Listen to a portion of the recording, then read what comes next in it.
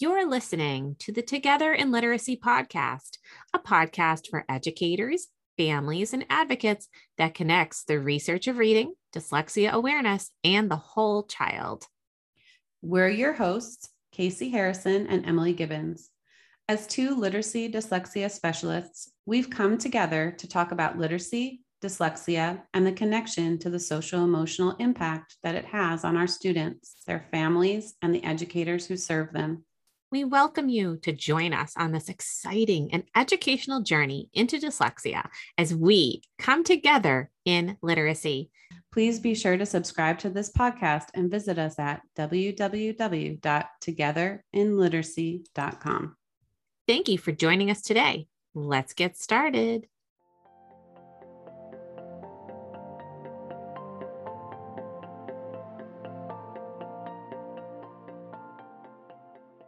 All right. Welcome, everyone, to episode 7 of the Together in Literacy podcast. This is Casey, and I'm here with Emily. Hello, Emily.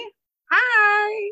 And we have a very special guest with us here today. But before we introduce this amazing change agent for families that are dealing with dyslexia, we always like to begin the show with a review. And Emily and I are incredibly appreciative of the feedback from our listeners. So this listener is from Terry Jean C., and she labeled it Dynamic Duo. These gals are experts in literacy and share their knowledge both practically and powerfully. I am grateful that they are sharing their rich literacy background, educating listeners, and targeting explicit ways to improve our nation's reading crisis. It is a must listen for all teachers. So thank you so much, Terry Jean, for that wonderful review. We really appreciate that. It means a great deal to us. And so if you enjoy our podcast episodes, if you would leave us a review, we would greatly appreciate it. And you might even get read on an episode. That was really wonderful. Thank you so much to Terry Jean for that. All right. So today we have a guest. We are so excited about this particular guest that we have for you. And I know you're going to love listening to this episode just as much as we have had the pleasure of interviewing. So we have with us today Dr. Lauren McClenny Rosenstein. And so we're going to call her Dr. Lauren. Dr. Lauren is the CEO and founder of Think Dyslexia LLC. And she delivers training and professional development for teachers and administrators at the district level, focusing on dyslexia awareness, dyslexia screening, and MTSS, or multiple tiered systems of support. Dr. Lauren's passion for educating, advocating, and bringing awareness to dyslexia at the domestic and international levels began in the elementary classrooms of private schools serving students with language-based learning disabilities. She has been a certified special educator for a decade, and she earned her Doctor of Education in Teaching, Learning, Leadership, and Curriculum in 2019 from Northeastern University, and holds a dual master's in special education and elementary education from Syracuse University, and a bachelor's degree in psychology from Syracuse University. You may also recognize Dr. Lauren from Building Readers for Life. She has been a presenter at the summer virtual conference and will be again. And we are just thrilled to welcome her on the Together in Literacy podcast. We are going to be discussing dyslexia advocacy. We're going to be discussing some of the challenges that both families and caregivers may be facing, and really how we can support families in their journey with dyslexia. So Dr. Lauren, thank you so much for coming today. Would you like to just share a little bit about yourself before we get started? Yes, Emily and Casey, first of all, thank you so much for having me on this episode. That was a grand introduction right there. So thank you so much. Yeah, so a little bit about me. I know that Emily read a little bit about the work that I've done. And, I think what's really important for folks to know is I actually do not have dyslexia. I sometimes I think I confuse people who reach out and they're like, can you share your story of success? And really, I started off in a private dyslexic school, and that was really where all of that knowledge of what it means to teach structured literacy and what it means to understand the science of reading. Now, I didn't even know that's what it was called then, but that was the only way that I knew how to teach the dyslexic brain. So it's just fascinating to really see how I went from a graduate program that was pretty cutting edge with inclusive education at Syracuse University, but really I knew nothing about dyslexia, but somehow landed a job at a private dyslexic school and didn't realize the skill set that was building a foundation that brought me to where I am today, like 12 years later. So that's kind of it in a nutshell. I'm not going to go through like every school and all of that, unless everyone wants to know that. But that's kind of the starting point. And I guess I should say I was very privileged to train with a Norton Gillingham Fellow.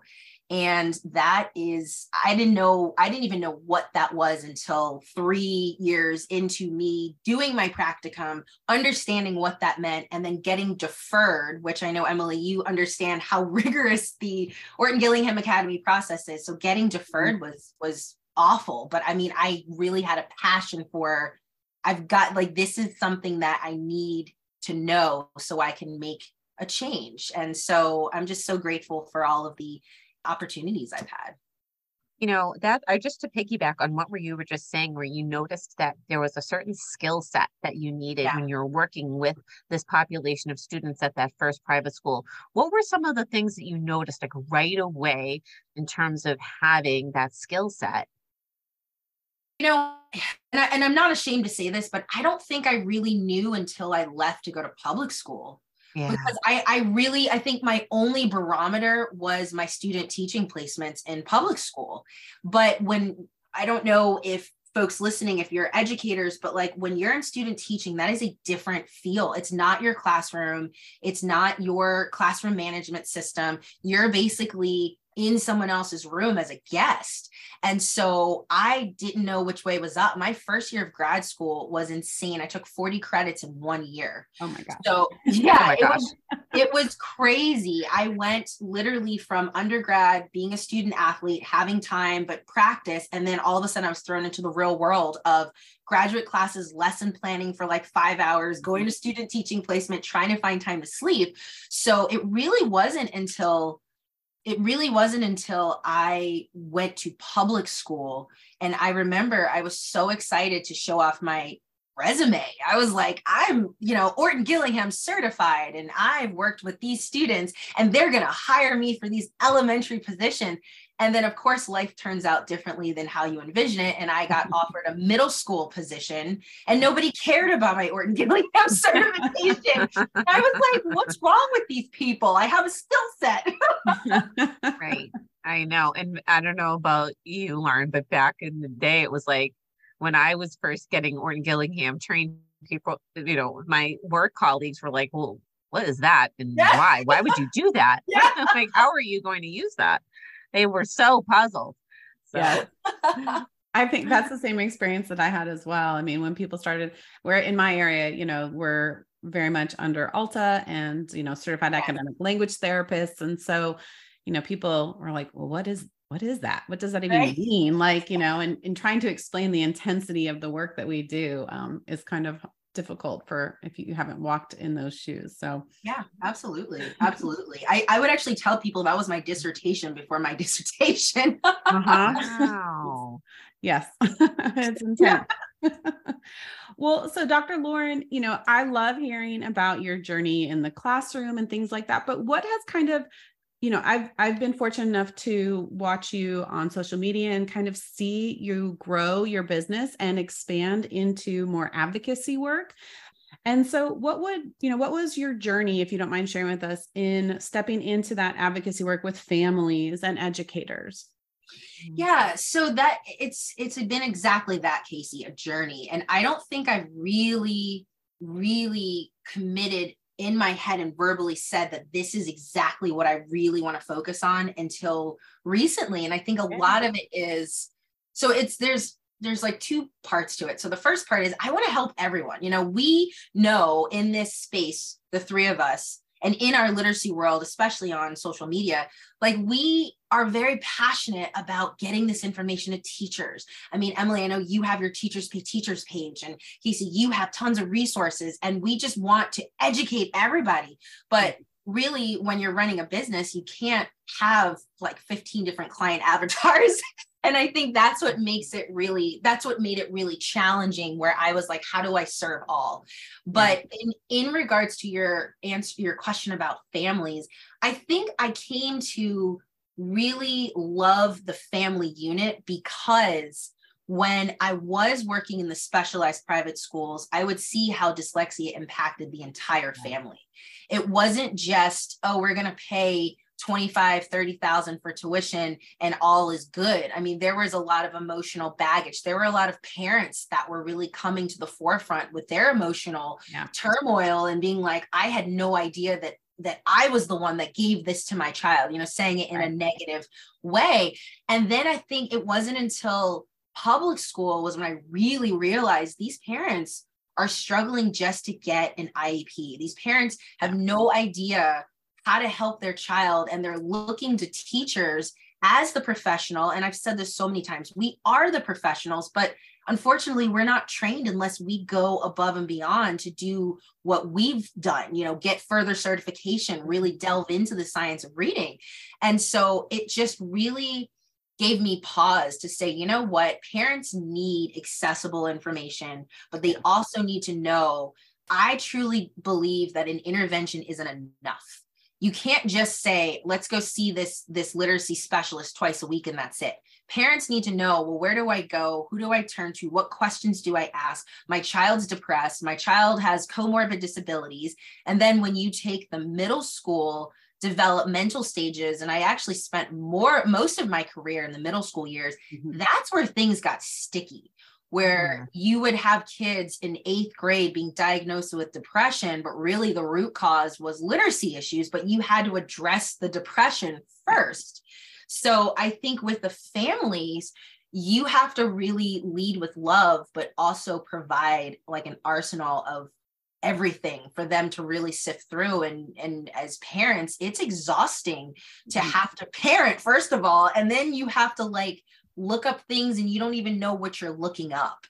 So I think for me, seeing common theme that there were moms that were saying things like, I didn't know what to Google. There wasn't an Instagram science of reading accounts to go to. So that's kind of like the long version of why I do what I do. And I just feel so passionate about families needing to have that holistic approach.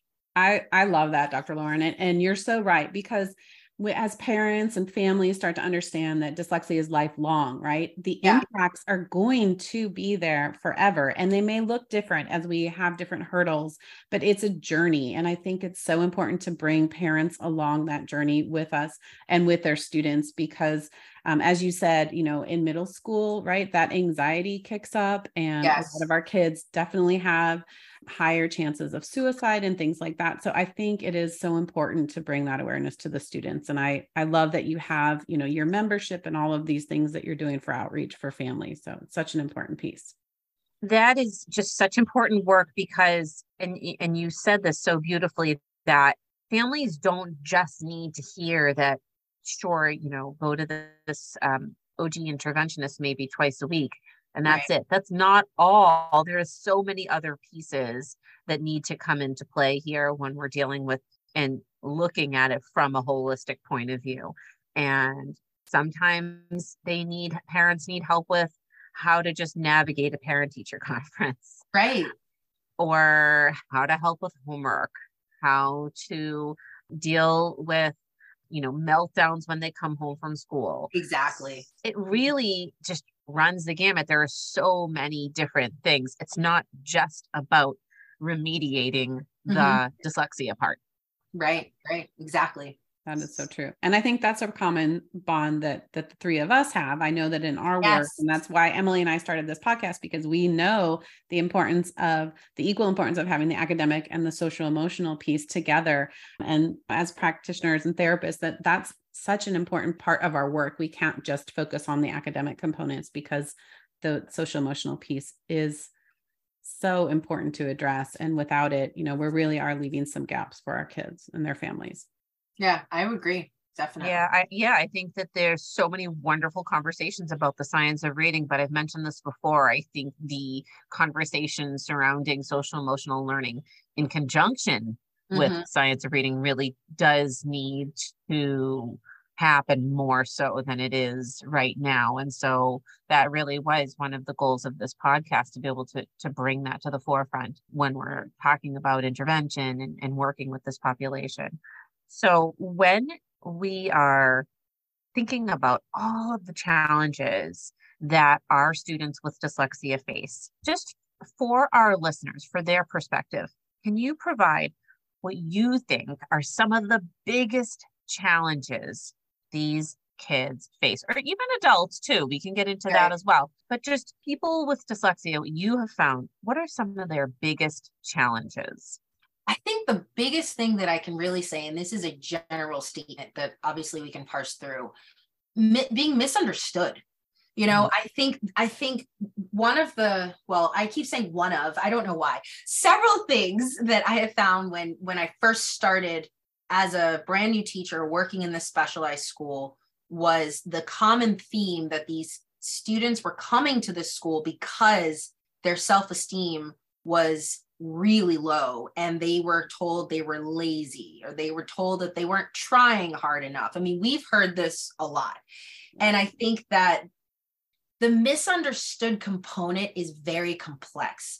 I truly do not believe any educator goes into education to ruin children. I don't. I think we go in, and we definitely don't go in for the salary and the summers off. I mean, of course, summers off are great, but we know that teaching is a tireless, thankless job, but we do it to inspire. And so I find that when teachers are making comments like that, or not wanting to adjust their instruction, I think the misunderstanding is they aren't equipped.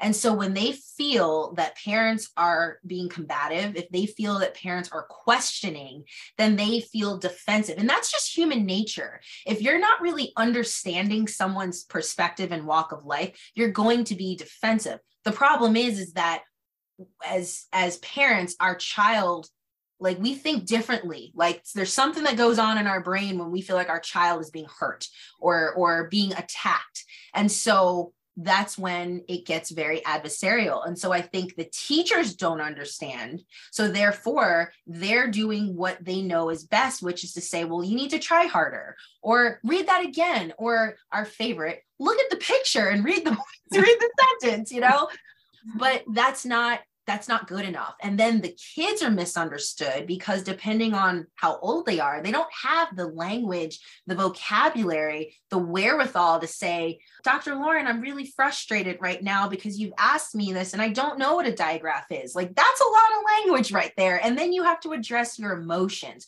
So when we deal with kids, we have to look at, first of all, where they are developmentally. Do they have the language, the understanding to know I'm feeling frustrated right now? And I've learned, actually working very closely with SLPs and OTs, that we really have to, like, I don't want to say overteach, but we really need to explicitly teach self-regulation for our littles, because as you said earlier, they might come home and have a meltdown and we don't know what happened during the day, but all of that is behaviors communication. And so I just truly feel like there's misunderstanding with the teachers not knowing what's going on with the child. There's misunderstanding with the child may not be able to communicate what's going on to their parents, and the parents feel like what's going on.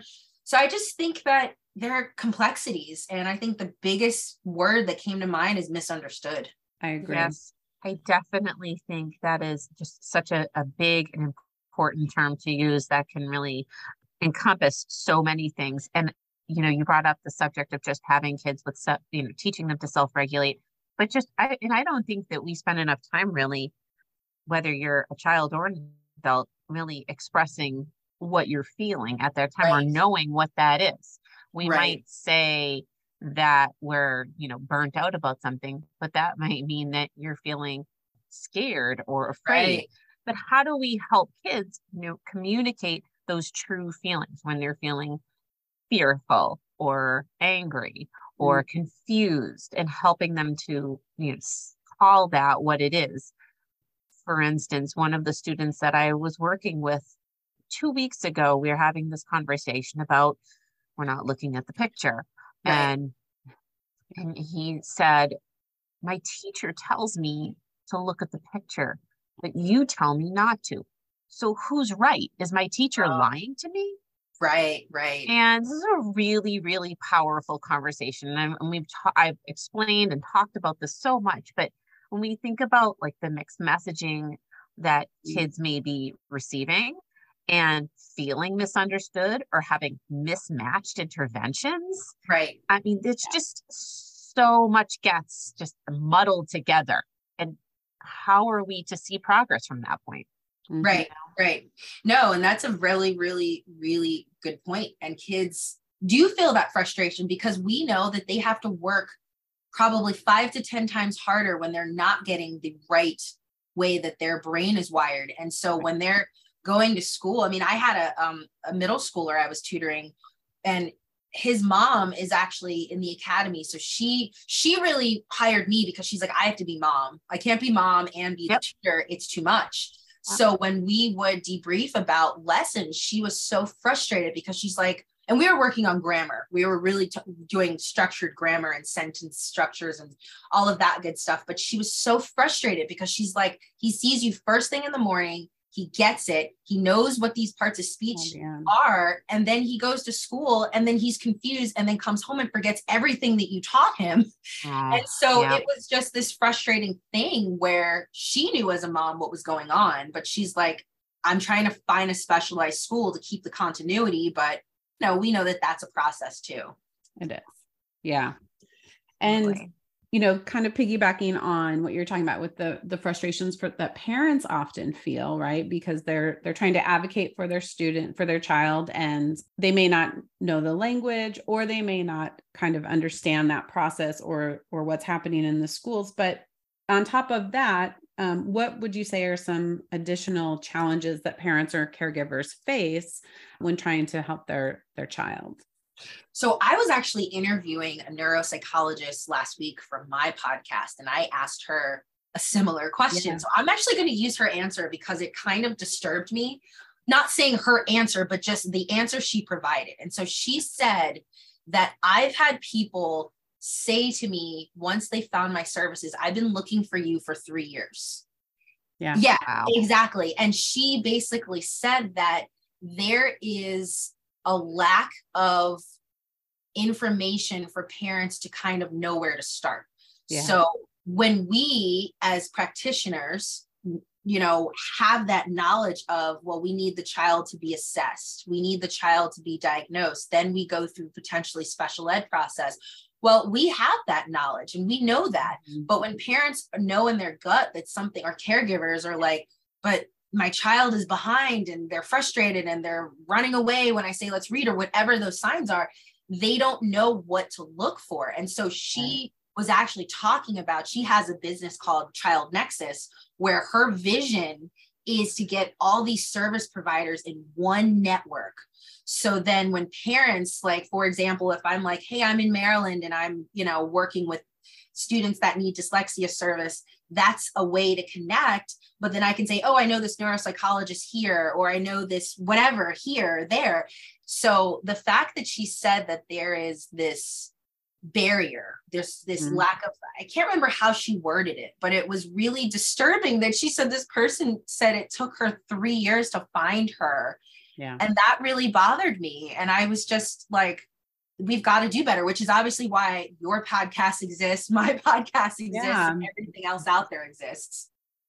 Well, and I think on top of that, I think part of, at least what I see, part of why it takes parents maybe a long time to reach out to someone or to find the person that they need for their child is sometimes because parents may not trust their gut. And, you had mentioned for parents to trust their gut. And I'm a firm believer of that too, because oftentimes when parents come to see me at the center, they'll tell me, I asked about this in kindergarten. I asked about this in first grade. And, here we are in sixth grade, and now we're in the process of having them with the schools do testing. And so I think for parents, that's frustrating.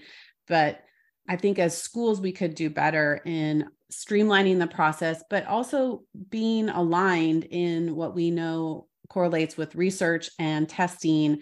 There just are so many barriers that exist for our students to get testing sometimes. I think that is really frustrating for parents. Yeah, absolutely.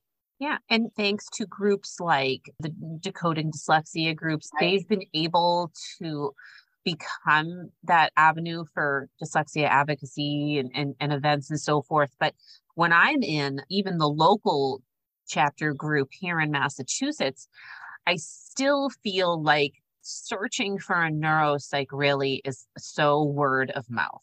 Yes. First of all, parents might not be even sure that that's who they need to be seeking. Right. And second of all, they have no idea where to begin looking. I mean, of course, being in the Boston area, the first thing people think right away is the two big ones, Mass General, Children's Hospital. But they don't realize that there are also private neuropsychs as well. And so what I see is a lot of these families, they go into these Facebook groups and they'll ask. And they'll ask for word of mouth and things like that. And it's not really a place that there's advertising happening.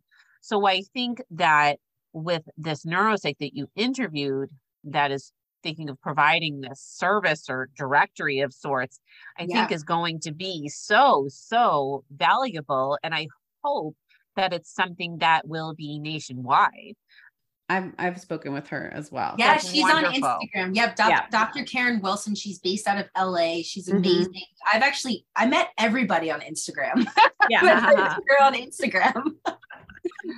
Oh, that's great. No, I think that is so needed though, because it's just one of these things that's just not right.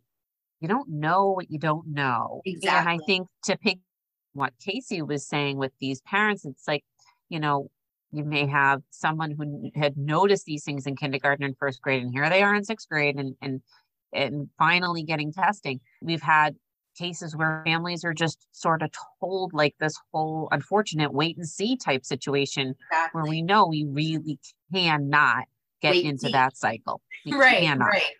So in terms of the dyslexia community, but even I think people, just the public, how they view dyslexia, how does that impact our knowledge base? Sure. Okay. I understand what you're saying. I think we're so steeped in this world all the time that there are some things where I'm like, should I make a course on the signs and symptoms? I'm just like, come on, everybody knows this. And they don't.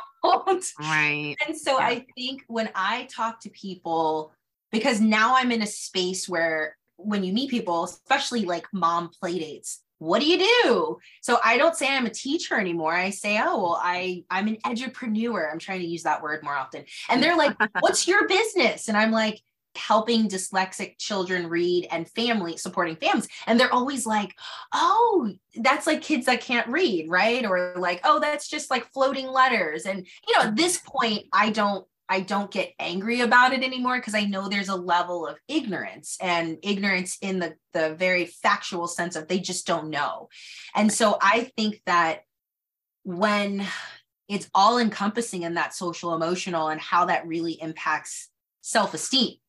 And so I think that is something that communities are just not fully aware of. I mean, I'm actually doing some parent coaching in my local area with Baltimore City parents, and they're really, I can't get to the meat of how to help your kid read and write until they understand like this is more than just that. And I know sometimes people get frustrated. They're like, I just want to know how to help my kid, but we got to take a few steps back here and get that foundation, because maybe your kid's having a lot of behavioral issues because you're not getting that understanding that their self-esteem isn't where it should be because they're too embarrassed to read in class or whatever it is.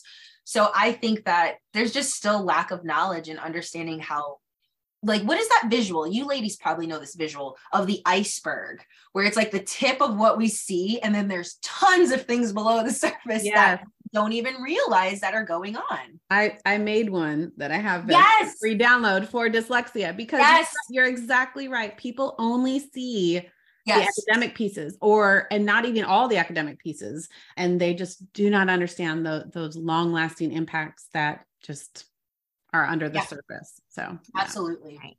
Right. Absolutely.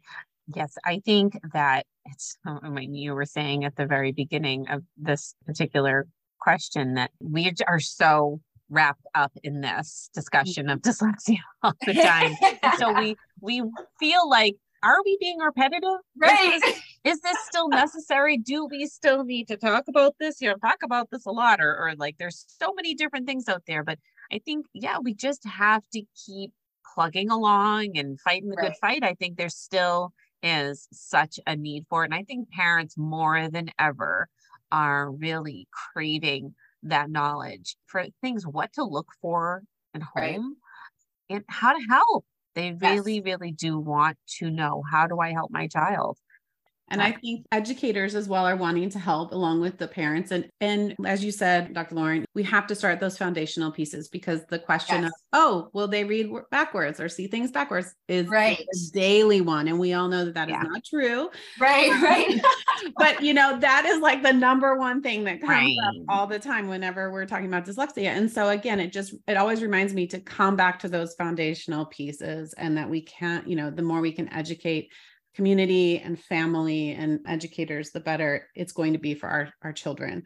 And so to kind of piggyback on that, if we're thinking, kind of shifting the lens a little bit to educators, what advice would you give to educators and then also to parents to help them build a community for that team approach? At least I've found that if we can really do a team approach, it's beneficial if it's done well. But what advice would you have? Yeah, I mean, I agree with that. It definitely takes a village, and that even means with educators. I think the problem with this, and I've run into this with wanting to support teachers, is there's always a cost to it. And I don't mean just time, I mean financially. And we know that teachers, more than often, if their district is against science of reading, or if they're against understanding structured literacy, or if they're like, nope, this is what we've been using, teachers then have to go out of pocket to pay for their own training, to pay for their own communities. And there's a lot of frustration around, well, I need to keep educating myself, but I don't have the funds, or my district's not supporting that. So it's, I really feel like you need to find your people. You need to find, even if there's one teacher in your school that agrees with what, you're doing, and you're just trailblazing along, but just totally getting tomatoes thrown at you from everyone else. Like, you just need to be confident in what you're doing, because we know as practitioners that this works. And actually, I was at a literacy retreat a few days ago, and I heard Dr. Nadine Gabbs speak, and it was amazing. And what I loved about her, those of you who are not familiar with her, she's a neuroscientist, and she works very closely with Harvard, does research about the science of reading. She had a slide where she basically said the science of reading is not a political movement. It's not a fad. It's not a trend. Like, she laid it all out. And I was like, this is 100% what people need to understand. And I think it's just, obviously, as we know, with Sold a Story, there's controversy around folks not believing that this works, or I didn't know that this exists, whatever they were, we know who those people are that are saying that. And so I think that my advice to educators is to find your one person, or even if it's someone in a Facebook group or someone locally or whatever it is, just believe in what you're doing, and just know that you are making a difference, even if it doesn't feel like you're around people who are believing what it is you believe. Yeah. Right. And I'll go back to what really sparked for me so long ago as a young educator, fresh out of my master's degree, and in teaching in a new school district. And we were in a book group, and just started a book group, and we just started the brand new book, Overcoming Dyslexia. So it was that one, just starting something as simple as suggesting, hey, this great book, who wants to join me to, and virtually or in person, and get maybe a little bit of grant money to purchase those books for some teachers, get together and just read and discuss, and you'll be surprised. The discussions and the change that can come out of even something as simple as a book group. People get really, really supercharged and fired up about reading something where you feel like, wow, what an impact we can make. And that really, out of Overcoming Dyslexia, we had quite a bit of very positive change in the school system that I was in at that time. So that's something that people think like, oh, a book group or even sharing a Right. simple article. And it's interesting for me because I feel very much, I've been in education now, this is my 25th year. So I was around when the National Reading Panel came out and Oh, all right, the stir, right? right. And so I Yeah, feel yeah. it's like very reminiscent to me of when the National Reading Panel came out and everyone was Right. like, oh my gosh, and all these conversations and disagreements and, different perspectives and just I always just encourage people like, come back to the research. Like Yes. that is something we can't, Ignore. yeah, and it doesn't, it's not your feelings, right? It's the Right. research. So it is just, for me, it's just a very interesting time to be in education again. So Right. It really is. I know. Yes, it's an exciting time. All right. So tell us a little bit, Dr. Lauren, about some of the services and perhaps some of the memberships that you offer that you can provide to parents, family members, caregivers. Sure. So I actually am shifting a lot of what I'm offering for free because I realize that there's power in free. And there's really, if we really want to enact change, we really need to make certain things accessible. So I have a few courses on dyscalculia and dyslexia and dysgraphia and all of that. And so all of those are free. I even have some parent coaching sessions that I'm doing with some families that's accessible for anyone to kind of join in and listen to that. So that is on my Thinkific page, which I can give you guys the links for that. I also have a parent community membership, which I'm really excited about. yeah. This is $15 a month. There are about 10 of us in the community as of right now. I do have a neuropsychologist in the community and another Orton Gillingham practitioner. Awesome. So I love anyone who's listening. If you are a service provider and you want to join, I think that's fantastic because I'm just one piece of the puzzle. I don't have all the answers. I'm not an SLP or an OT. So I think it's really great to have this space. And so what that community looks like is I disseminate a piece of content once a month. It's usually the first of the month. And I'll put like a video with some resources and a little blog. And then this actually gets sent directly to your email, which I think is very convenient rather than having to go to another app or anything like that. And then the 15th, around the 15th of every month, I do group coaching calls. So this month, whenever anyone's listening to this, but this is December, this will be the first group call. So I'm really excited. I'm really prompting conversation around Soul to Story.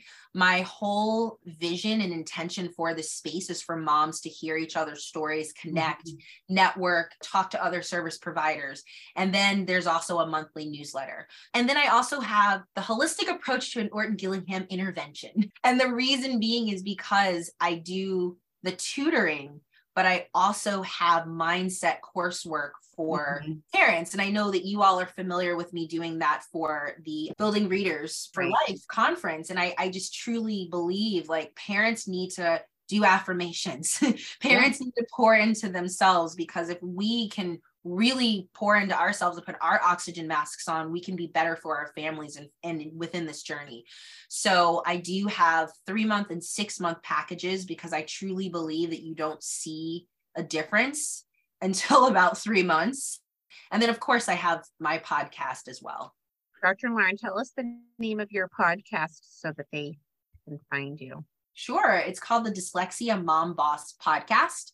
And so I actually, the first season, it's just me talking, and I'm talking about some foundational work and how to prepare yourself for an IEP meeting, things like that, the things that moms need to really know to walk in, the questions to ask in IEP meetings, things of that nature. And then the second season, which I'm in now, are interviews with moms.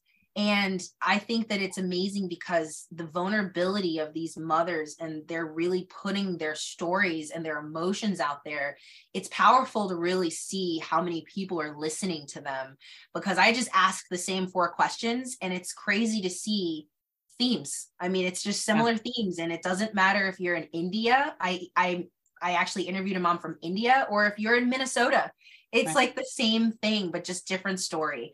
And so now I'm actually interviewing for season 3 service providers. So very excited to have some neuropsychologists. I actually interviewed a former superintendent who she has dyslexic kids. So it's very personal to her, but she also was the leader of a school district. So I really want parents to understand what it looks like from that perspective as well. Yeah.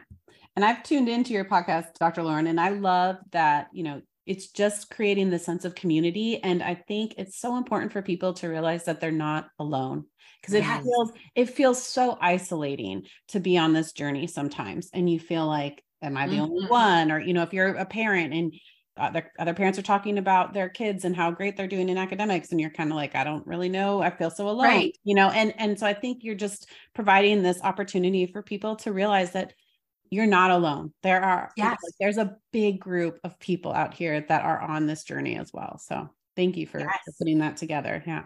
Of course. Thanks for listening. and if we can recognize that there are communities for so many things in life, whether there are challenges or not. There are communities for people, maybe with diabetes, people who are, on their infertility journey. There's a community for just about anything out there. So why not? Why shouldn't there be one for people where families can go and not feel so alone and can ask questions, get advice, or just vent. And that's another thing too. I mean, I agree with that. Sometimes we as parents just want to complain. Yeah. Obviously we have to have a solution, but there's a time and place for that, or a good cry, Right. I absolutely think, parents do need like a safe place to feel like they can go and have that venting time. And, sometimes, exactly. Yeah. Sometimes we, Casey and I, we may wrap up a session with a parent and they'll, I've had parents break down to me after a session many times. Right. And so just having just one more opportunity, one more place where they can go and feel listened to. Because so many times these people just feel like no one's listening to me. Exactly. Yes. It's very true. So important. Dr. Lauren, what is the best way for our listeners to get a hold of you? Yes. So I think the quickest way is probably Instagram. So you can find me at the Dr. Lauren. And I know you ladies know that I've changed my Instagram account many times. That's okay. I finally committed to this and it's been good. So you can find me at the Dr. Lauren. I do have the Dyslexia Mom Boss podcast account, but that's more of just putting podcast episodes up, but I'm more accessible on my main account. Wonderful. That's wonderful. And we'll make sure we add all of Dr. Lauren's links and handles and all those things to the show notes as well. So you'll be able to see those there. Yes. And don't forget, we'll also have a blog post to accompany this episode, and all those links will be in there as well. All you'll have to do is just go to togetherinliteracy.com and you'll look for season 2, episode 7. So when we wrap up today, we have a question from a listener. Okay. We hear quite a bit. And the question is, and Dr. Lauren, you are more than welcome to give your input. What is the proper way to assess for dyslexia? When I get this question asked to me, it's usually people, either educators, practitioners, or parents that are asking, and they want to know, what's the one test I need to give? And that always brings me back to, again, that deepening that foundational understanding of dyslexia, that it is not a singular test that's going to identify it, because it's not a singular, symptom or a thing that shows up, right? It's this cluster of characteristics, and it's not singular. And so I think that's where that complexity comes in. And that's why we need like neuropsychs to do the testing, or certified diagnosticians, or SLPs that have specialization in dyslexia, so that we are really understanding dyslexia when we're assessing it. Right. And there are specific batteries of assessments, but when any one particular assessor, whether that be the school psychologist or a special education, SLP, or neuropsych administers them, they're never going to just administer one. Right. It's a team approach, unless you're doing a private eval with the neuropsych, but they will give a battery of different assessments, looking at phonological processing, looking at overall intelligence, written expression, oral reading fluency. There are a lot of different areas that they will look at and come together with a vast amount of data at the end from this report and compile it and share that.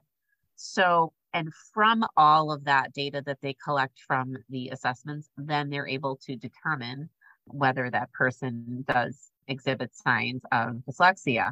So there's, as Casey, at the heart of all of this, there isn't just one particular test. No, I mean, I agree with everything you ladies are saying. And I think that that is a tough question, because parents will say, well, what's the test? What's that one test?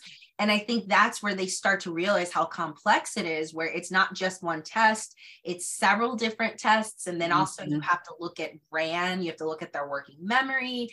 And, you know, we're of the mindset of earlier intervention and screener is, you know, is a better outcome for, you know, I don't want to say for the dyslexia to go away, because it doesn't go away, but we know that we are rewiring the brain. That plasticity is so important to really hit all of those components. And so I actually do some contract work with a dyslexia screening company, and we actually screen from kindergarten to first grade. And so we know that is a very pivotal, pre-K to first grade. So we know that is very, like, those are critical years. And so when we look at our assessments for pre-K, we're assessing for our sound symbol correspondence. So do our kids know letter names, and do they know the sounds to those letter names? We're also looking at our phonemic and phonological awareness. Can they rhyme? Can they do first sound matching? And then we got to look at that oral language component. What's their vocabulary look like, and what's their oral comprehension? So I think when you look at that at a pre-K level, that gives you a lot of information to say, okay, this child's 4, they're showing, you know, potential signs of dyslexia. So what interventions are we going to put in place to ensure that this child, and it could just be they're struggling readers, but either way, it gives us information to know where we're going. Yeah, it's going to lead us to that appropriate instruction for those students. And you know, and we've done episodes like this where we've talked about those early indicators, and that oral language is such an important piece for our preschool teachers and our parents to be aware of, because there are those early indicators that we can be very mindful of. And I think for me, that's always where I really like to connect with my SLPs, because those are usually the kids that are tracking, and they need to be on my radar, because a lot of them end up being diagnosed with dyslexia as they move through the literacy pieces. And I think it's important to note, when we're testing for dyslexia, when we're going through, you know, an evaluation, so forth, it's important to note that the results of these assessments will not only, because everyone thinks, oh, they're going to pull out all of the deficits and find out what's really wrong with this child. But at the heart of this, people forget that those assessments can also reveal the strengths. Right. And that's what we want to find out. We want to know the strengths just as much as we want to know the deficits. Yeah. And I think people forget that when they're thinking about a full evaluation of dyslexia, that people are also looking to see what these are some good things that are going on. So I think that's just an important distinction to make, because it's always about, what they can't do, what they can't do. Right. All right. Well, Dr. Lauren, once again, thank you so much. And Dr. Lauren is Think Dyslexia LLC, and she has some wonderful offerings for caregivers, for parents, and she would love to hear from you. I'm sure you can reach out to her. You can find her on Instagram with the Dr. Lauren, and she'll have some links in there, but we will also include all of the links in our show notes, and of course on the blog, togetherinliteracy.com. And we will see you next time. Thank you so much, everyone. Bye, everyone. Bye.